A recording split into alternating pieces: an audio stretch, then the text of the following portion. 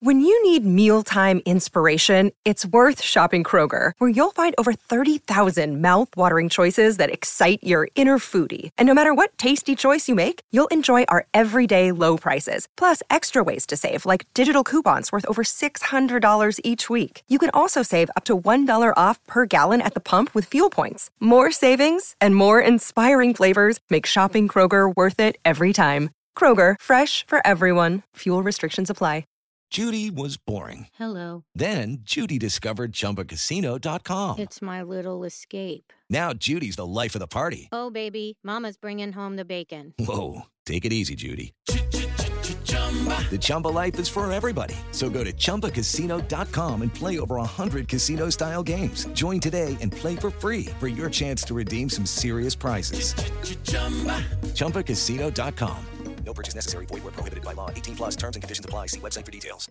I'm really at a point where we're getting very close to having the cabinet and other things that I want.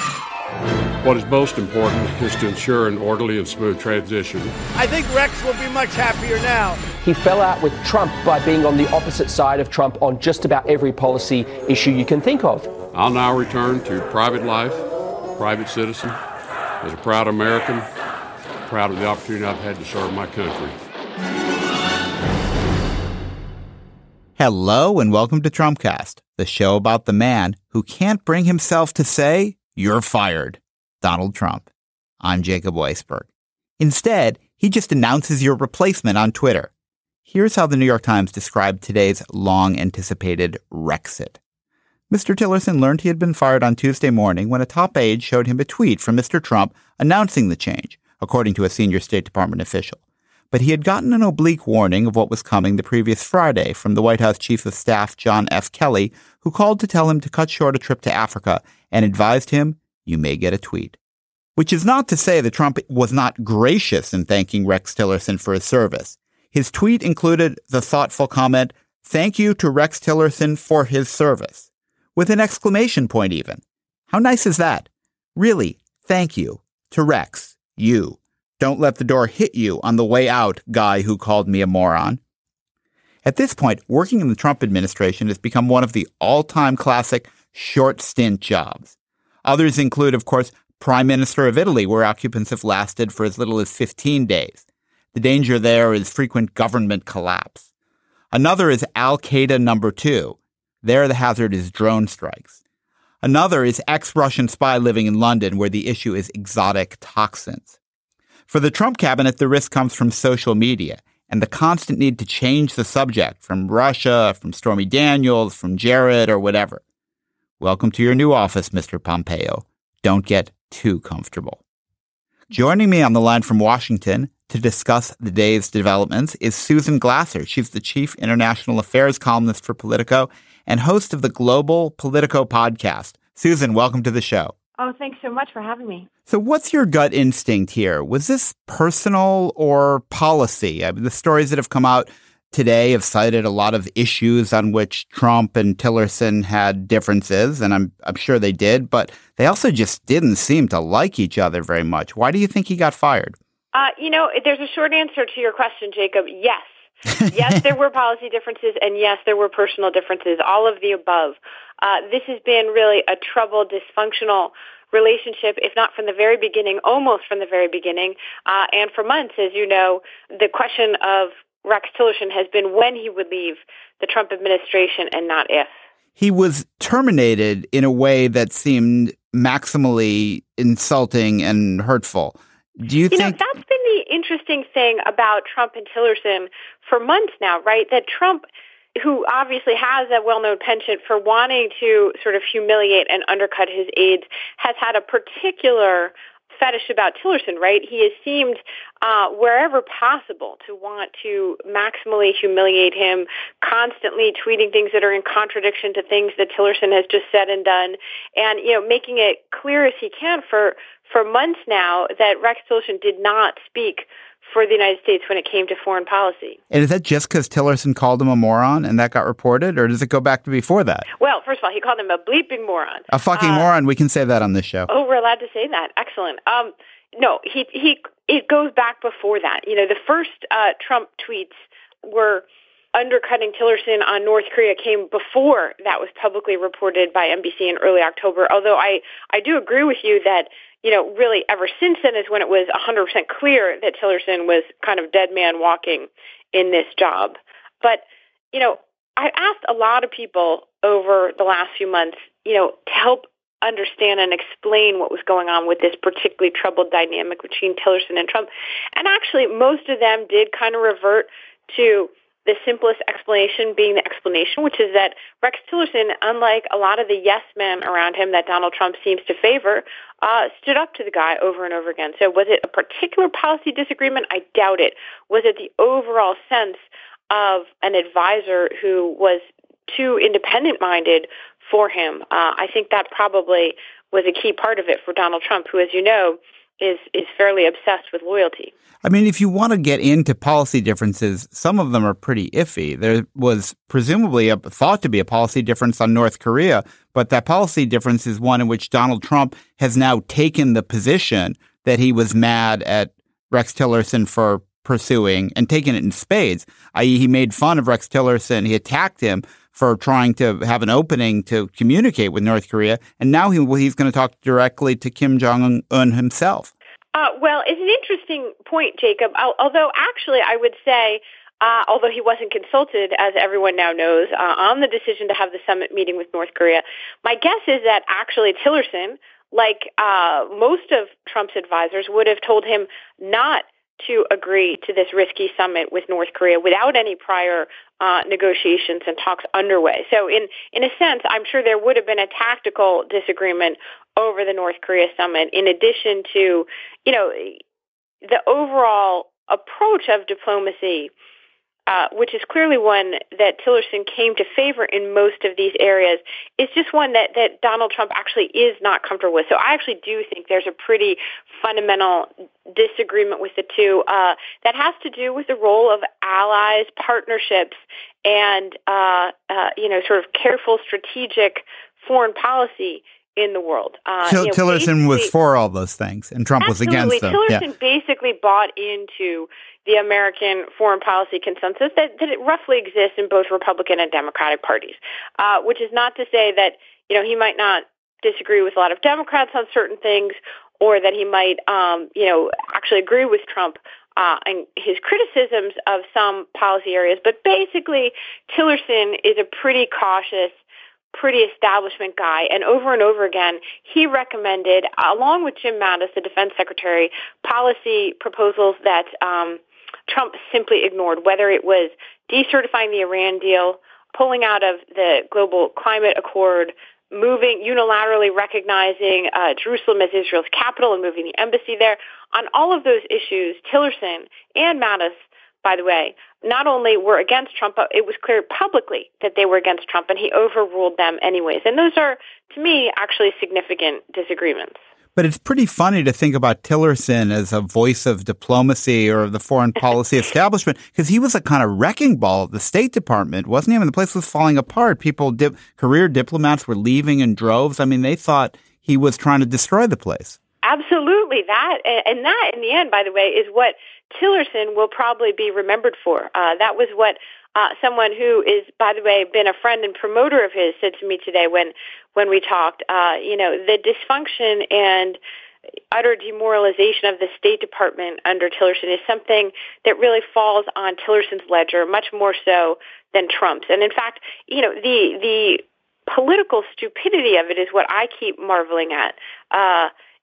These are the people who were supposed to be on his team, and he didn't seem to understand who his team was in Washington, and he alienated the very people who, that's what they do at the State Department. They're used to following along the secretary and changing policies with administrations, but, they've never had their own leader go to war against them in quite this way. So he will not be remembered as a successful Secretary of State. I happen to know that you're working on a biography of James Baker, someone who is remembered, I think, generally as an effective Secretary of State under Ronald Reagan.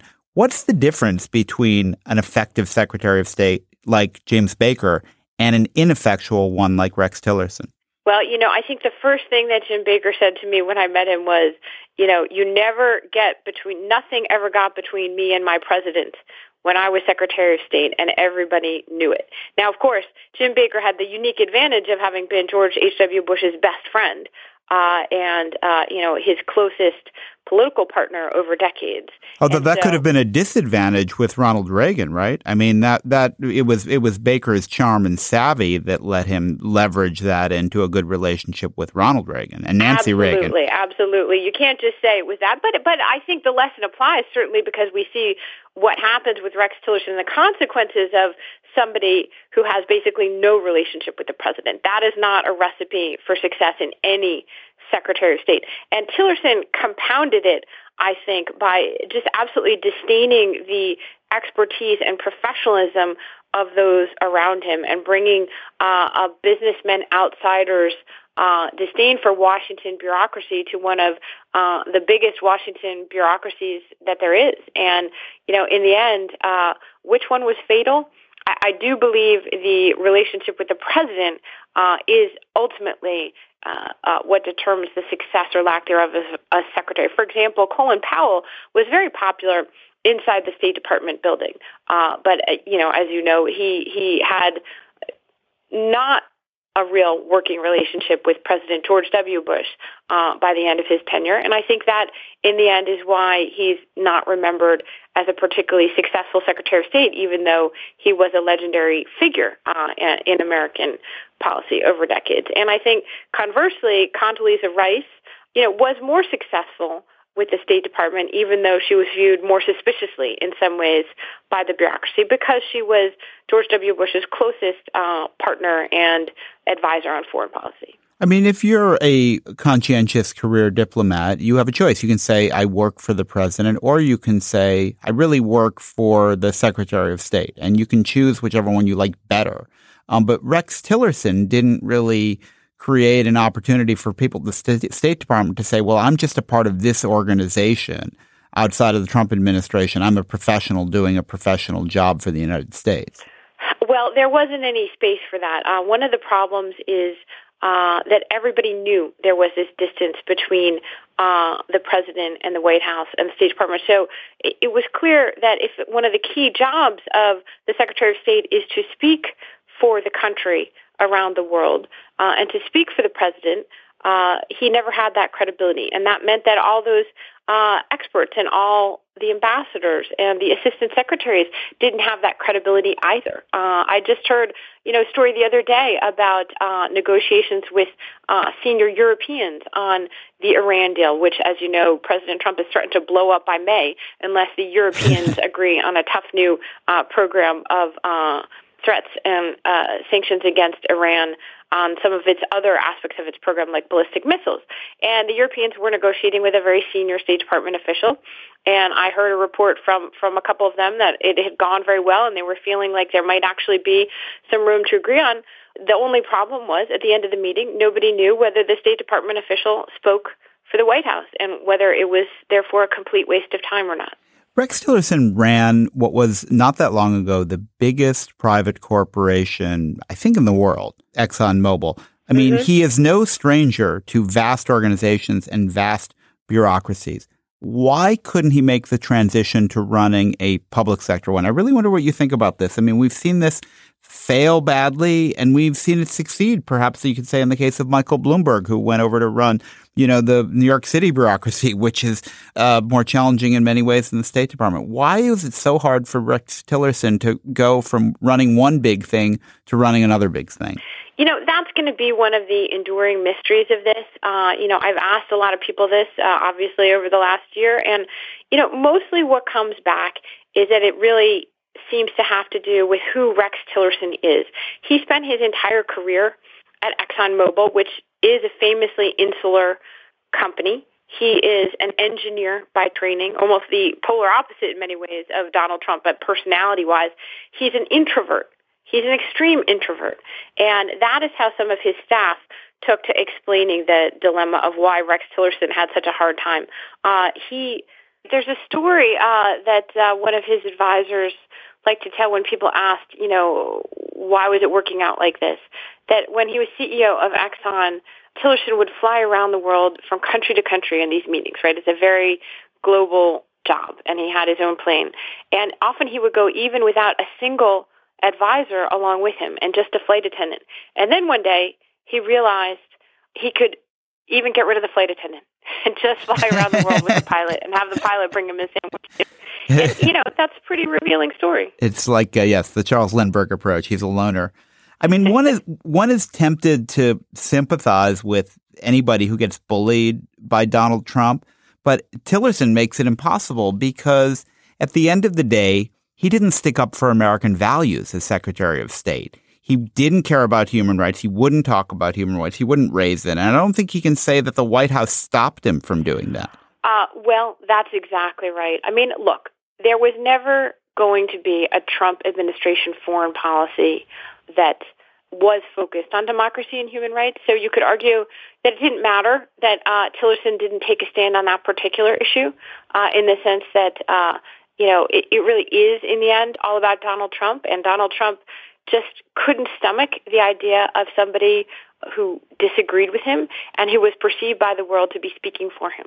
As Trump has always said, nobody speaks for me but me. And in that sense, I think the perfect representation of Trump's version of diplomacy is the idea that he's going to overrule his advisors and shock the world and make an impromptu decision to meet with the North Korean dictator, probably the world's most human rights abusing leader, and do it on the spur of the moment.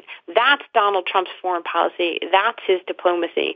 And he doesn't want or need a guy like Rex Tillerson to carry it out. In what I think was pretty much his last statement, Rex Tillerson acknowledged the obvious thing that Donald Trump and his spokespeople are now evading about this nerve gas attack on the former Russian spy in London. Tillerson said Russia was obviously the prime suspect in the attack. Was that a parting shot against Donald Trump, or did they just catch him in a candid moment telling the truth? Could have been both. It's really hard to say. The reports are still emerging on this, but it seems clear that while Tillerson knew he was in trouble, he did receive a phone call or two from White House Chief of Staff John Kelly while he was traveling in Africa. That he said, come back early, come home early. That's exactly right. But that he genuinely didn't understand that this was the moment he was being fired. And so in that sense, he probably was just saying what he really thought about Russia. So 15 months is, in Trump terms, that's in Trump years, that's like serving 8 years in another administration. That's right. He's not even the first senior official to be fired by tweet. It was Trump's first White House Chief of Staff, Reince Priebus, who has that honor. Yes, indeed. So how about the successor? Trump has named Mike Pompeo, the CIA head. First of all, do you think he's going to have any trouble getting confirmed as Secretary of State? And second of all, if he does, how long do you think he'll be there? Well, I think he is likely to be confirmed. There could be more controversy over the nominee to replace him at the CIA. But, the thing about Pompeo is that, frankly, in any other administration, there would probably be a full-fledged uproar over Pompeo, who is not only a very hawkish former member of Congress, but I think in the past might have even been perceived as a dangerously hawkish type Republican to place in such a position. Now, I think there will be such a sense of relief, even potentially, though they might not admit it publicly, for some Democrats who think at least it will be better to have a Secretary of State with whom the president has a relationship and who might actually be able to talk to him with some credibility and get President Trump to listen to him. And, compared to some talking head Trump sees on Fox and appoints to a top job, someone who's actually been a congressman, even if he was a kind of Tea Party Yahoo, counts as relatively experienced.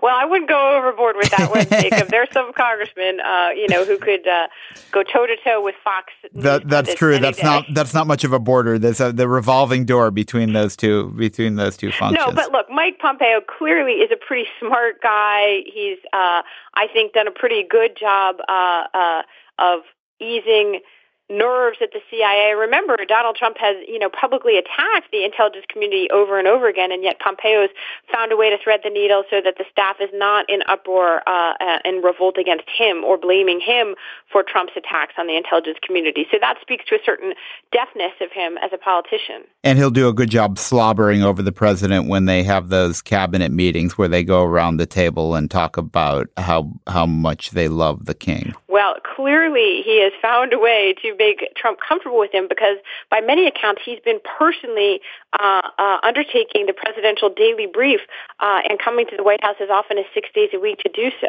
I've been speaking to Susan Glasser from Politico. You can read her story on the Tillerson firing, or Rexit as we call it here. It's up now. Susan, thanks for joining me on the show. Thank you. Our bodies come in different shapes and sizes, so doesn't it make sense that our weight loss plans should too? That's the beauty of Noom. They build a personal plan that factors in dietary restrictions, medical issues, and other personal needs so your plan works for you. Noom doesn't restrict or shame when you want to treat yourself. Their flexible program focuses on progress instead of perfection. You don't have to give up carbs or anything. And with their daily lessons, you can learn something new about your food choices every day. After just a few days of using the app, I learned how to recognize cues for overeating and how to choose the right foods to feel full. Stay focused on what's important to you with Noom's psychology and biology-based approach. Sign up for your trial today at Noom.com. That's Noom.com. And check out Noom's first ever cookbook, The Noom Kitchen, for 100 healthy and delicious recipes to promote better living. Available to buy now wherever books are sold.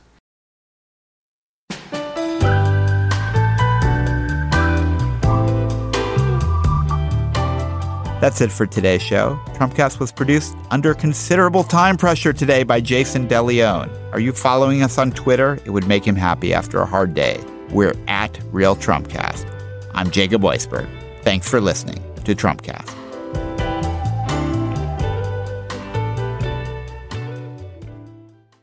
Hey guys, it is Ryan. I'm not sure if you know this about me, but I'm a bit of a fun fanatic when I can. I like to work, but I like fun too. It's a thing. And now the truth is out there. I can tell you about my favorite place to have fun. Chumba Casino. They have hundreds of social casino style games to choose from with new games released each week. You can play for free anytime, anywhere. And each day brings a new chance to collect daily bonuses. So join me in the fun. Sign up now at ChumbaCasino.com. No purchase necessary. VGW Group. Void where prohibited by law. See terms and conditions. 18+.